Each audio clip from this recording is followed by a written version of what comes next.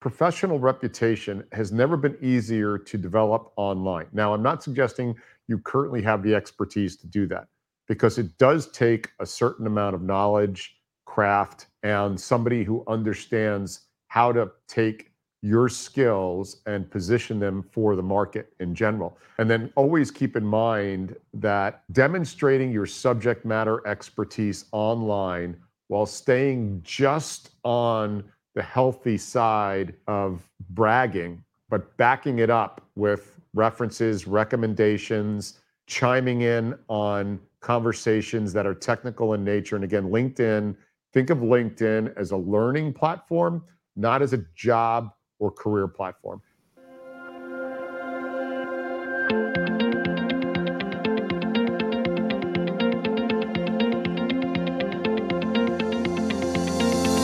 Hi, I'm Renata Bernardi, and this is the Job Hunting Podcast, where I interview experts and professionals and discuss issues that are important for job hunters and those who are working to advance their careers.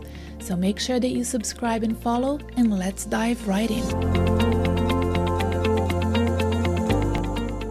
Hi, everybody. Today, our guest for this final interview of 2022 for the Job Hunting Podcast is career expert Joe Mullings, chairman and CEO of the Mullings Group. Joe provides hiring strategies for Fortune 100 companies, including Google, Johnson & Johnson, and Siemens.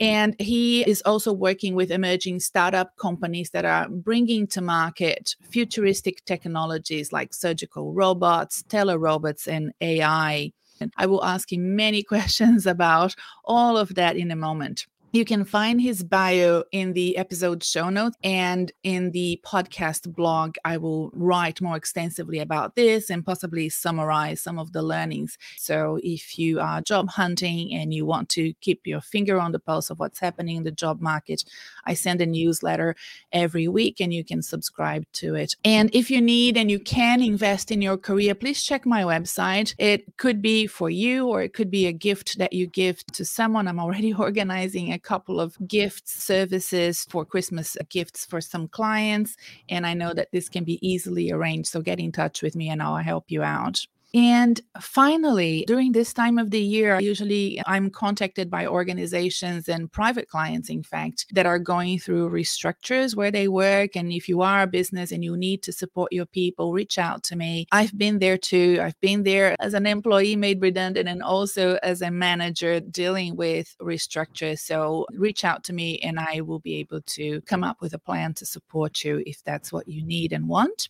Now back to Joe. Joe, thanks for patiently waiting for me to do all that intro. It's pretty long, but it's nice to finally have you on the podcast. Thank you so much for joining us. Thanks for having me on. I'm looking forward to having a conversation with you and your audience as well.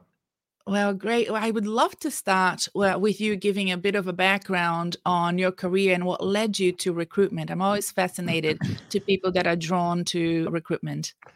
Yeah, I don't think anybody goes to university to become a headhunter or a recruiter or even graduates from high school, but you never know. For those that are good at it, it's a pretty fulfilling career from a professional perspective and, lifestyle perspective and financial perspective. So I went and did my undergrad in engineering, got an engineering degree from the University of Dayton, Ohio. I spent a couple of years working for a military organization that built heads-up displays for fighter jets. And then I was also an entrepreneur on the side. So I had a side hustle back in the early mid-'80s before side hustles were cool. And that ended up taking me onto a pathway of leaving engineering and starting up a number of health clubs around Long Island, New York, where I grew up. I sold those and made a pretty good sort of, let's call it, exit out of those. And then took some time off and realized my brain was turning to mush. And I walked into a friend's office who was a headhunter. And after about 2.5 hours, he asked me if I wanted to try that. I asked him how much the top salesperson made last year. He told me. I said, when can I start? And that was December 4th, 1989. And then about 2 years later, in 4 weeks to the day, I opened up my own firm in Miami. Wow, that's amazing. That's a great story. It's interesting that recruitment does require entrepreneurial skills and that business development and sales capability that you have. And, having been an engineer as well, you understand the needs of the corporate sector.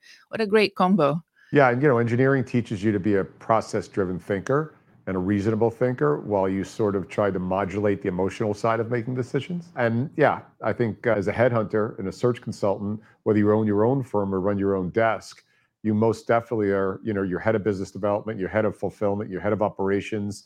And in these days, you're head of marketing, media, strategy, online presence, branding, et cetera. So you really do have to be an entrepreneur at heart.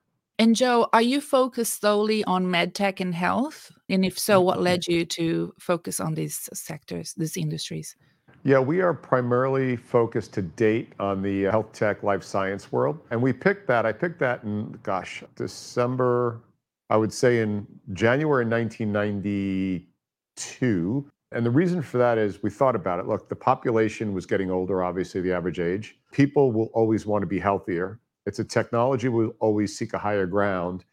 And I did want a marketplace that had steady growth, but also had a governor built into it because health tech grows at about 7 to 8% per year, but there are micro markets within it that grow at about 20 to 30%. So we've all watched markets that have no governance on them grow and then crash at even faster rate, early internet bust, housing bust, and periodic bust of the energy business. So we picked that. And we knew we wanted to specialize in one industry. And in the late 80s, early 90s, no search firm really did that. And we wanted to continue to compound the activities in the search firm, where most search firms were one desk would be finance, another would be computers, another would be healthcare. We wanted to compound and have that aggregate of data integration and collection to be able to move more quickly. So that's what we did. And it's paid off really well for us. Now we're opening in Canada and we're opening up a general technology practice there. And also we're expanding that general technology practice out into the UK, where we also have a existing footprint already. And the reason we're doing that, candidly, is coming in and out of health tech and med tech right now are external expertise that have never existed before. Typically, health tech and life science have been an insular, very protected environment. If you didn't have life science or health tech experience, you couldn't get in. But now with AI, artificial intelligence, machine learning, imaging, navigation, all those skills that are external to the industry, they're starting to import those in. And with that, we're starting to recruit outside, bringing that talent in. And we're noticing that you can move those scientists and those experts and those engineers in and out of that permeable barrier of technology, and we're taking advantage of that. Yeah, I was about to ask you that, so thanks for leaning in. When you think about transferable candidates, where are they coming from? Give me a few examples of candidates that can be transferred to life sciences and medtech.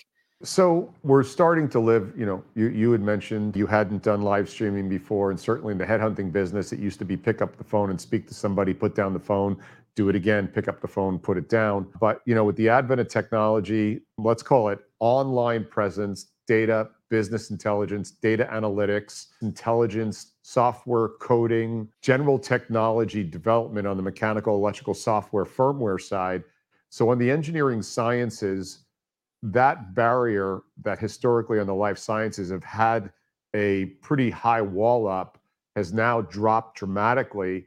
And we're also seeing other technologies in other markets that are starting to become interconnected to medtech, meaning, look, food science, your listeners may be interested in the food science world, right? We're starting to see chemists and engineers and supply chain and project management, program management, all start to have that ability to move back and forth between technologies. We've seen voice and vision. If you look at cars, the voice and vision technology in cars, the voice and vision technology in your TV, the voice and vision technology in your refrigerators, they're starting to cross over industries right now. And that supply chain crossover professionals, the software, hardware, firmware professionals, the field service professionals, all of these are starting to become a community that if you can architect your brand to potential employers, you can find yourself in a much broader career opportunity than if you just locked and loaded on the industry you came from. Yeah, that's very well said. I remember being in the Silicon Valley a few years ago when I was working for a big university here in Australia.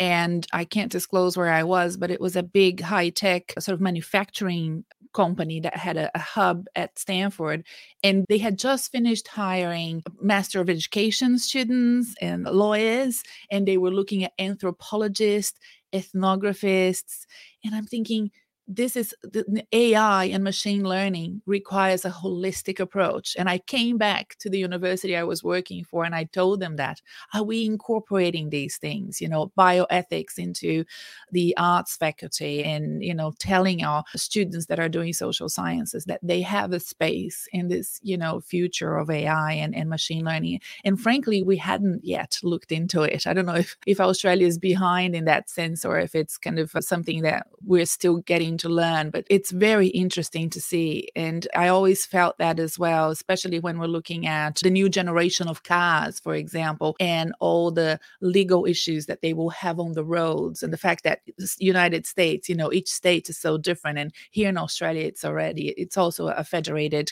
commonwealth.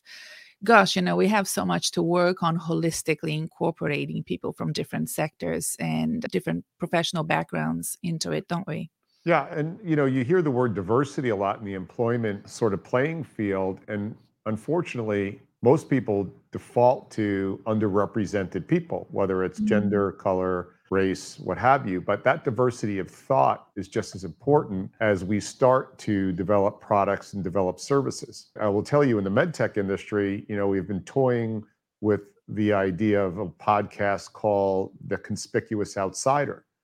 And what Mhm. happens in a lot of industries is it becomes an echo chamber after a while. It's the same playbook and it's the same people making the same decisions in an ever changing world. And we are seeing individuals. There's a company that is one of the leading diabetic providers of, an artificial pancreas. And they brought in an executive from PepsiCo who had retired. And he went into that organization and he had reimagined what their supply chain should look like and how that supply chain should roll. And that's a single example. And it has dramatically, publicly traded company has dramatically increased the profitability in the way they do their business. So these Mhm. conspicuous outsiders that need to be introduced into legacy businesses and legacy industries can do nothing but improve a wider sampling of how to solve a problem where generationally it's the way we've always done it. And you're seeing that even with Tesla, with somebody like Elon Musk, who's pressing the boundaries of how do you make an automobile, whether it's electric or not. He has impact manufacturing in the automobile industry for years. And you have back in the quality days of Out of the Crisis, where there was an American who wasn't accepted into America. He went over to Japan, and Deming is his name, and he introduced quality function into the automotive industry that Yep. changed Toyota, that then changed the entire quality and the way cars were manufactured, which then creeped over to the US. So, there's all kinds of history of outsiders coming in with new thoughts and approaches into sort of stale industries that had then creates a chasm and a jump in technology and value. That's actually fascinating, and it's good to know it's not something new. Thank you for bringing up so many great examples. The other challenge that I feel that you face as a recruiter is hiring for startups. I can see from my clients, for example, if they have a strong, long experience in the corporate sector in a more bricks and mortar traditional organization, making that transition into startup may be part of their career goal, but they often boomerang back to corporate because you have to learn to be scrappy, and also it's a different culture and a different environment. Can you give me some insight as a recruiter what it takes for a candidate to transfer their skills into a more startup world? Yeah, absolutely, Ken. So I think the first thing we need to do is define what the word startup means, right? And when you think about startup, you can see resource constrained, right? So let's go there first. Resource constrained from financial, from headcount, from supports budgets, right? So it's typically a resource constrained, either pre-revenue or just initial revenue company. And so I think what has to happen is both parties have to be quite candid with each other. There's the present day dream that you have, and have you extrapolated that out far enough downrange to really understand what you're about to face if you're the individual? I don't like to use the word candidate. So in my dialogue with you, I will use the word individual, because candidate to me is an object and individual is a person and sort of a soul. And so as the individual is thinking about going to the startup, You may very well have the temperament for startup, right? Which means you got to be agile. And agility, the darker side of agility is instability. You have to be a lateral thinker. You can't be locked and loaded in the processes that you've lived to date. And you have to be prepared for an enormous amount of deferred gratification downrange. And your status of hierarchy on an org chart doesn't matter as much as it did in a large corporate setting. So you've got to have a very real conversation about that with yourself, with your family, with your recruiter to make sure that those are really temperament driven behaviors and who you are, that you're going to be able to make that transition. And on the corporate side, don't hold it against somebody if they came from 2 or 3 long stints at a corporate environment. I have seen successes. They're the exception, but they are there. And the successes have been orders of magnitude that added to the success of an organization. And so you need to look for, again, those, the openness, the conscientiousness, the extroversion, the agreeableness or disagreeableness. And those are the temperaments of people, both on the positive and liability side of them. So it would be really well served to think through romantically what you want today, but then take it out 4 years from now. Because if you're in a startup, you're probably going to live in that environment from 4 to 7 years before some outcome occurs, if it does ever. But there'll be also skills in that area that you'll be able to add on to your career, and then we'll give you broader qualifications rather than just going back to a corporate entity. That's interesting. When the decisions are being made of bringing people into startups, are they made by founders or investors, Joe, or is it a mix of both? Because that's the other thing as well, that some of my candidates usually fall under that trap of talking to the founder and then realizing nothing's going to happen until the investors step in, and vice versa. And that can be very confusing. It takes months for the selection process to end. Yeah. So it's important to understand that when you use the word startup, there's different levels of startup. So for today's conversation, let's stay founder and, first 5 employees, and then the medium stage, which is maybe 20 to 40 employees. And then the later stage, when you're starting to put in supply chain, manufacturing, distribution, go to market, sales. So that's the down range. And the up range is the idea on a napkin in a cafe with 3 people sitting around, and then in between. So typically in the early days when there's not investors, it's the founder. And typically founders are terrible at talent selection. Typically founders are terrible at discipline and infrastructure, but they're great dreamers. They have the ability to see the vision of something on what it may look like at the end game. But you need the yin to the yang on that, right? So you had Steve Jobs, right, who was the visionary, right? And then you had the anchor on the other side, right? Wozniak, who was the developer. And you typically will have that in these massive, successful, historical startups of Disney. Walt was the visionary. His brother was the structure, the financial guy, the operation guy. So when you're getting involved in an early stage founder startup, you need to have a real understanding that that founder highly likely is creative, visionary, and is terrible at infrastructure, operation, and discipline. And so know that going in, and that's usually who they will romantically hire people and have a very abbreviated diligence process, which exposes you to a great amount of opportunity and a great amount of risk. True. Once you start to get investors involved, whether it's angel investors, friends and family, or even professional investors like venture people, you're going to have a little bit more, well, not a little bit more, a lot more structure, because the investors are going to want to make sure their money's being managed and their risk is being at least modulated as much as possible. So they typically will be involved in the executive hiring process, usually at that VP level and above, and certainly C level and above. That will be vetted by the the investors. Yes. So that's good for everybody involved. I'm not saying that they're also very good at hiring or talent selection, but they're certainly better than the N of 1 of the founder. And then as you get later downstage, you're going to have the executives inside the organization as part of the vetting process. And if it's the C-suite or C-level, it's highly likely the investors once again. So as you go through that, that's what you're looking at in the startup world. And you're right, in the founder startup, that decision will be made too fast. It will be lack of diligence. And it's a bit of a crapshoot. On the medium side, there'll be a little more diligence, and that could run anywhere from 30 days to 3 months.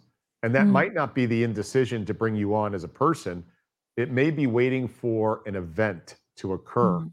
a liquidity event or a manufacturing event or a client acquisition event that they're waiting. And it's important if you're interviewing for that, asking if I'm the right person, what potentially would hold up me coming on board. And I understand that it might be a financial issue or a supply chain issue or a customer issue.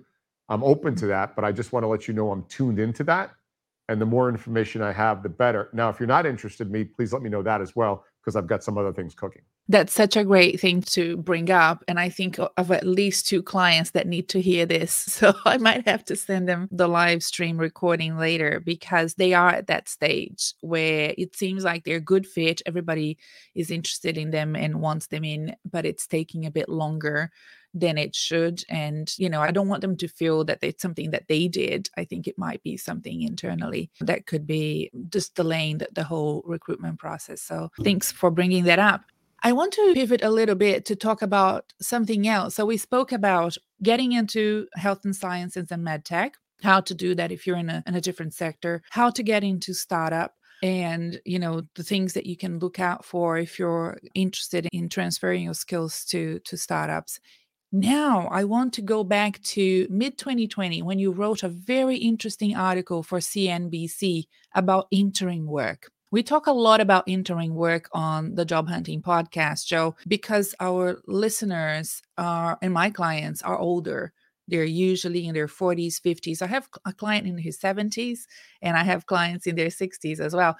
So, that idea of building a portfolio career, of contracting your services out for a period of time and having more flexibilities is very interesting as you sort of move towards the tail end of your career, right? And you predicted some interesting things that I want to ask you if they came to fruition because it's been 2 years now. You said employees could transition to independent contractors. That was happening before the pandemic, and you say that in your article. But I think during the pandemic, you were expecting to see more of that. Sought after employees across many industries will have agents representing their careers. You also said contract workers with similar backgrounds will form trade organizations, and I thought that was really interesting. And home will become a mini metropolis for each worker. I agree absolutely in my case. And professional branding will make resumes obsolete. How are we faring with those predictions in 2020, at the end of 2022? Well, I think we've moved in the direction of all of them in the last 2 years, 2.5 years. So, look, let's start out with probably the most important one is the professional branding. Because, Absolutely. 100% agree. I'm so glad we agree on that.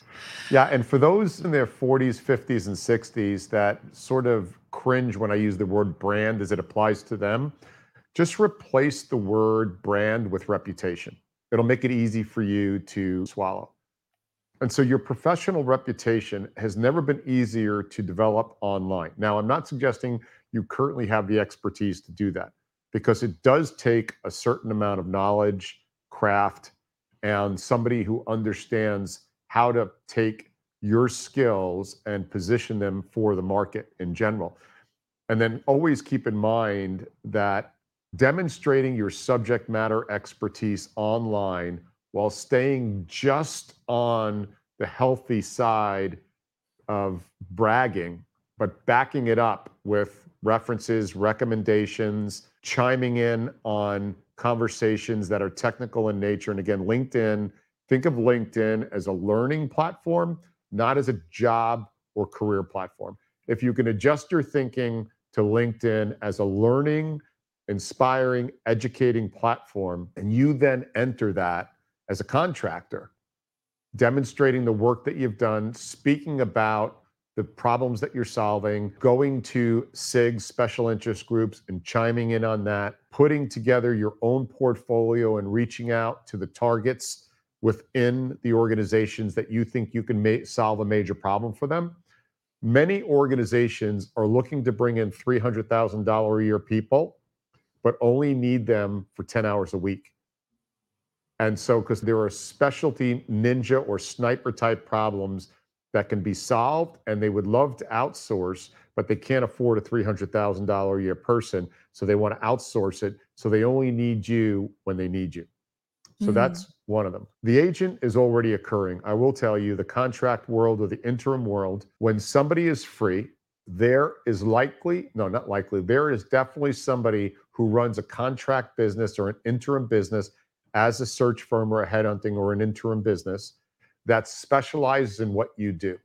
And what you need to do is find out who they are. This is your livelihood now, right? They can become your external marketing and your external sales team.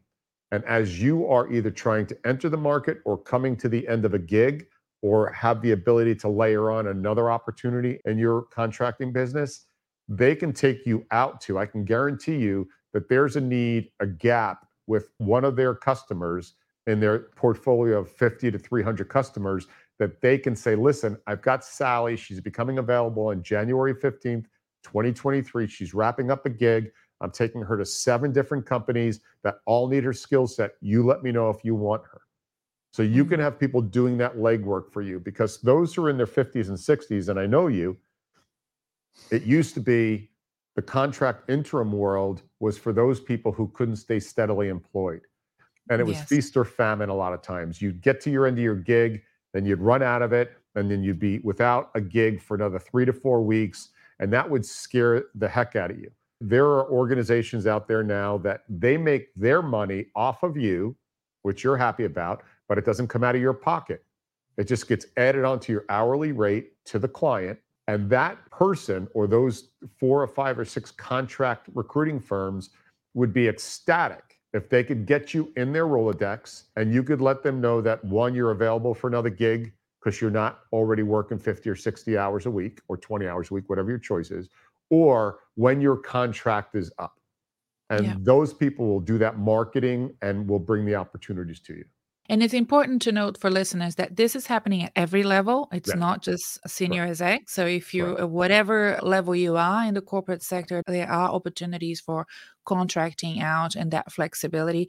I also know clients of mine that have been on freelancing platforms and doing, gigs between roles or as they seek opportunities or figure out what they want to do long term, and they've been well as well. And I think that what the 40s and 50s and early 60s individuals lack is that thing that is happening with the younger generations of understanding their agency and advocating for themselves.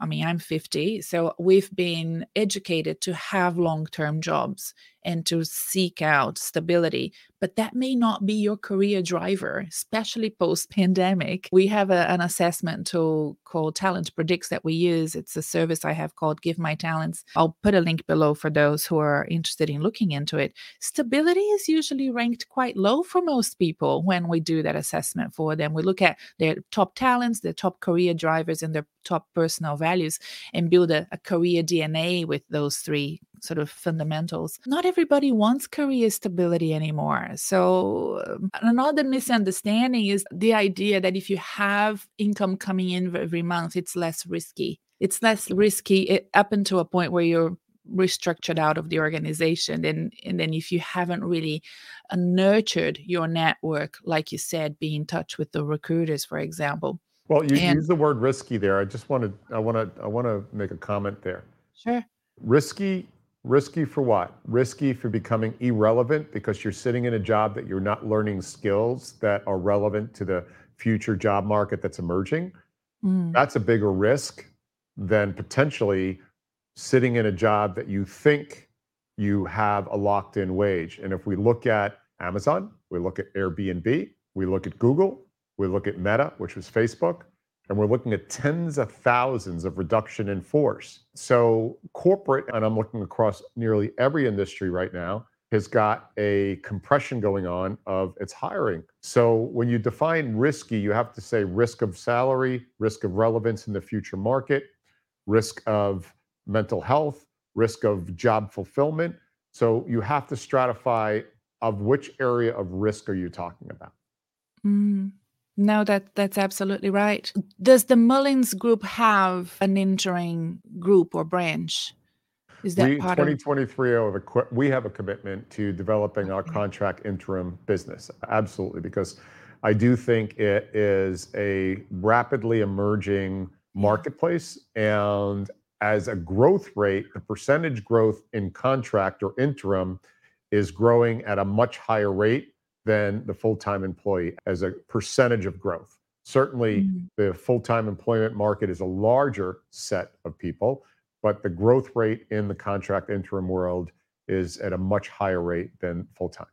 I think in terms of adapting to that future of way of working with employers is also understanding you inc, like you have to be careful with your finances, with your budget in order to adapt to a world where there will be times in the year that you may not have a job, and having that sort of portfolio of opportunities happening and that business development mentality to be able to sell yourself. Have you encountered candidates that have learned it and are already applying it in the sectors that you work with? Yeah, so it's the management of risk, right? And it's Mm, also the supply demand of one, the economics, two, the hours that you want to work, and three, your contracts. So they're all things that are relatively predictable because they're empirically hard numbers.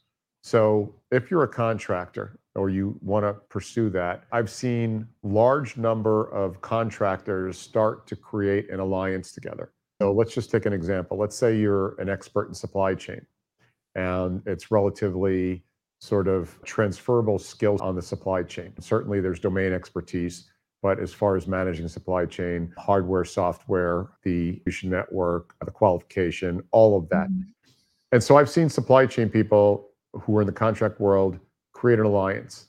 And what they do is they'll get together on a high level frequency periodically. Let's call it once a month, and they'll talk to each other. What are you looking at? What did you see that came up? What's on the horizon? Where are the contract jobs available? Are they in person? Are they remote? What's it paying? And if you mm, get that alliance, now you have this node, these multiple nodes of data all coming in. And they're getting calls also from contract firms about them. And now it can become an internal referral program. Now you're taking advantage of a series of 8, 10, 12 people in that pod, and they're sharing that information. mm, And that then becomes a factor of safety of now you've got those 8, 10, 12 nodes out there gathering information, aggregating it, bringing in, sharing it with each other. That is, I'm seeing that happen in software engineers, supply chain engineers, quality engineers, regulatory engineers. These are tribes of people who are there to support each other. And the emerging economy is there hoping that happens because it then gives a more robust supply chain of talent back into the organizations. So that was one of the points I had predicted a couple of years ago, and we're seeing that in spades happening right now. And you can do that and facilitate it through Slack groups. You can facilitate yeah. it through databases. You can facilitate it in many, many ways. Yeah, no, I'm agree, and I think that that's happening everywhere. I'm part of groups like that, and it really does help a lot. And I think it happens mostly organically, but if it becomes more organized, I think there will be lots of benefits to that as well. Mhm. What other job market trends do you expect to see coming into the new year? 2023 is right here, and I mean, how is the Mullings Group today? Is it busier than prior to pandemic? Tell me a little bit how you guys are doing. We're doing exceptionally well. We had another record-breaking year. I had predicted at the start of the pandemic that those 2 or 3 years would be the golden years of recruiting, and they were, and they remain. What's happened now, though, in the market is, I would say the fish, I use this sort of vision, the fish have stopped jumping in the boat as far as career opportunities are concerned. But Mhm, all of the opportunities are out there. You just have to fish for them now, where in the past they were jumping in the boat. So that's one item. The other dynamic we're seeing right now is since March of 2020, when the world froze, and for those 6 months, for the most part, there wasn't much going on. But then they become that very frothy 2 years or so that we're running into right now, 2.5 years, where the individual was in charge in the market and they were able to demand higher salaries. They were able to demand work from anywhere, not even work from home, but I call it work from none of your business. It shouldn't matter where I am if I get the job done. And I yes. also saw people jumping for compensation. And it was a little bit of a mob mentality, a frenzy going on. And what we're seeing happen right now is we're seeing people now who made those decisions to jump, taking lateral jobs elsewhere, or even taking a lower salary. And you know why? Because they jumped for money during the frenzy, and they jumped into a situation that they're either not happy with the role that they're in, they're unfulfilled with the work they're doing. They made the move for the money as the core base decision. And now they're saying money's important. Let's not underestimate it. But now I need to get back to loving, or at least being somewhat fulfilled at what I do. And I'm willing to leave some money on the table and or take a lateral. So over the next couple, I would say over the next 2 or 3 years, don't pay attention to the job reports where you see that salaries have flattened out. It's only in relative terms to the frenzy that took off. It's the same mainstream media you're hearing right now that housing prices have flattened or dropping. Well, of course they are, because they went up in some areas in the US 60, 70%. So it's not a sustainable growth. But if you peg it against where salaries were and housing prices were before March of 2020, they're still going to be a much healthier area. So you're going to see people moving back to fulfillment on their jobs. They're going to stop, they're going to get out of that survival me mode, and they're going to get back to knowing that the next 15 years they have to be fulfilled in what they do, and the money then will follow. So we got a little crazy over the last 2.5 years, candidly. No, we did. It was the same here in Australia. Your analogy with house pricing and salaries, same here as well. And I know that it's the same in many other countries. What has changed from an employer's perspective? What are they offering now to acquire talent that they weren't offering in the past? It's a great question. And here's what we've seen different. Certainly the salary have been increased.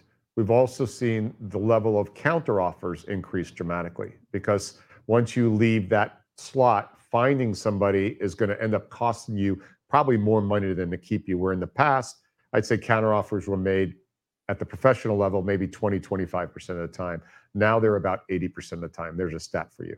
The other thing we're seeing is these crazy sign-on bonuses. Employers, they can't necessarily compete because their salary bands that are set in organizations, which them in themselves are ridiculous, but salary bands are there.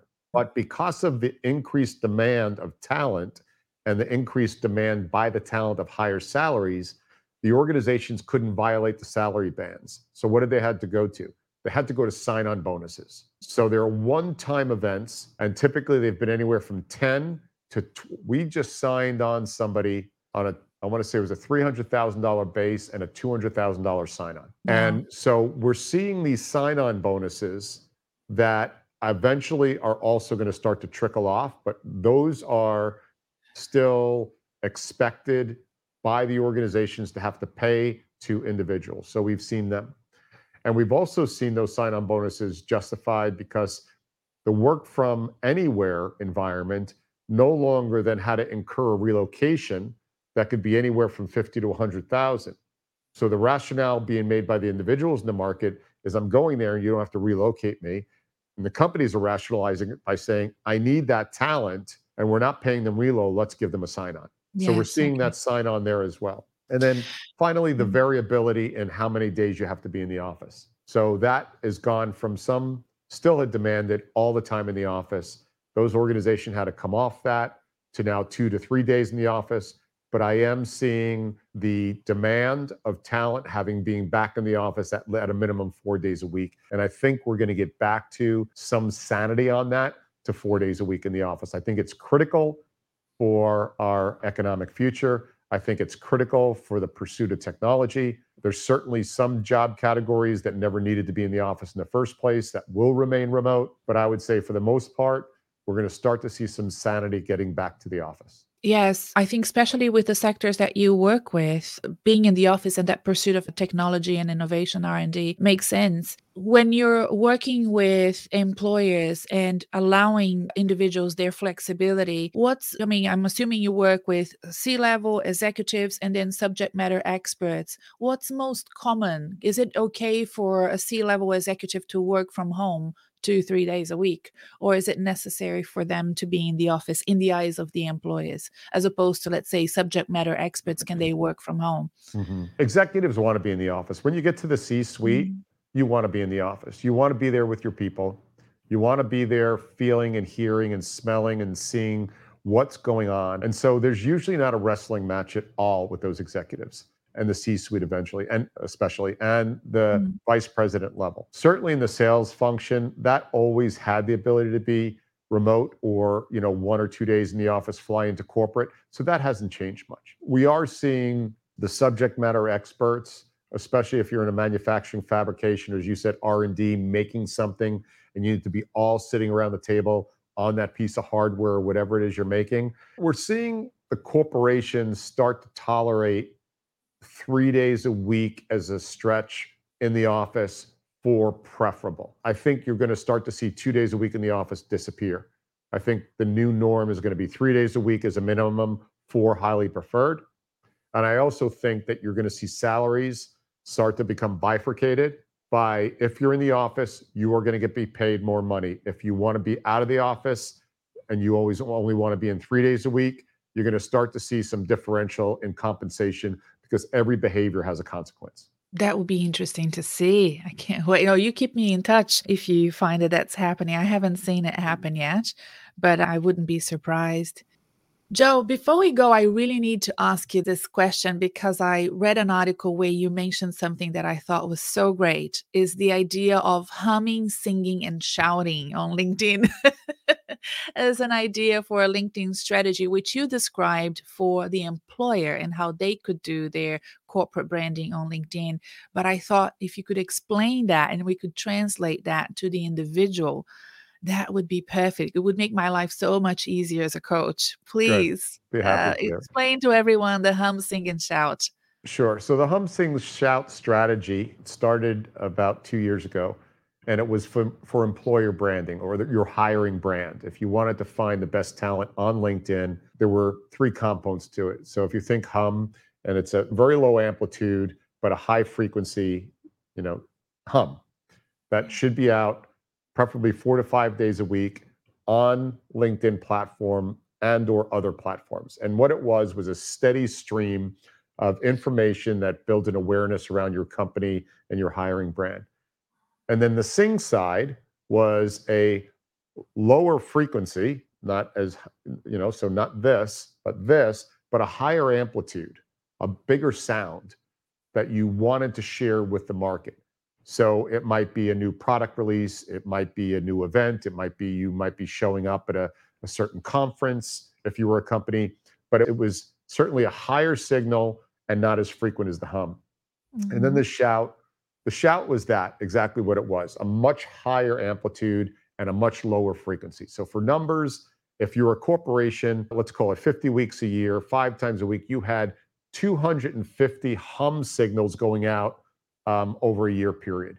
And then if you were singing, you probably had two a month, let's say. And so that's 24 a year. And then if you were Mhm. shouting, it was maybe one a month or one every 6 weeks, which was anywhere from 8 to 12. And that hum, sing, shout is a chorus of voices that was meant to create an awareness and attention around your company's hiring brand. So that's how it sort of manifested itself. And you bring up a great point. It can be used in a career as well. So let me give some Mhm. examples on a hum, sing, shout if we're going to convert that to a career. So also go online and look up the 10-4-2 strategy for your job seekers. If you go 10-4-2 Mullings, go on YouTube. It by far is the most effective way for you to get your background in front of the person that you want to interview you. Hands down, no question, been validated by peers of mine in the industry and used by a number of people. If you take the 10-4-2 strategy and you overlay the hum, sing, shout on it from a career perspective, and if I leave your viewers with one thing today, and I'll finish answering your question because it's relevant, you need to be networking when you don't need it. Yes, of Do course. not network when you're out of a job. Well, you should, but don't wait to network when you're out of a job. You need to be networking all the time. And that incorporates the 10-4-2 you can go look at and the hum, sing, shout. So your hum in this case would be go online, identify the top 50 companies you think you'd like to work for, even if you're currently happily employed. Identify the 300 hiring managers in those 50 companies you'd like to stay in front of. Connect with them on LinkedIn. Your hum is going to be chiming in or liking on their post and or their company post.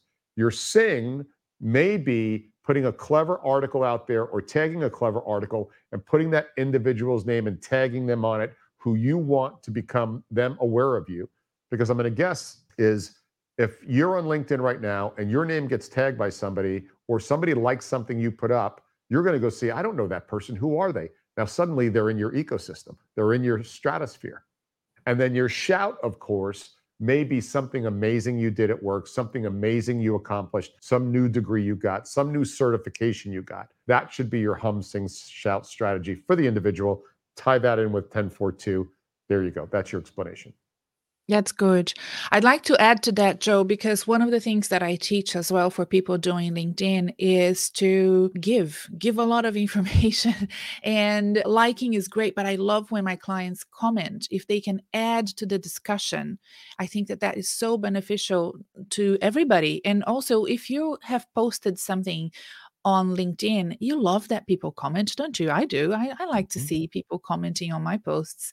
And I think you start building a rapport with somebody that you may not know by adding an intelligent comment that adds to that discussion, not just something that says, oh, great article, well done, or something like that. That's You right. want to really develop a point of view to add to the discussion that But don't was hijack the initiated by. post, right? There's a fine No, line between hijacking the post that's a good or point. right. Don't or be a creative to the post.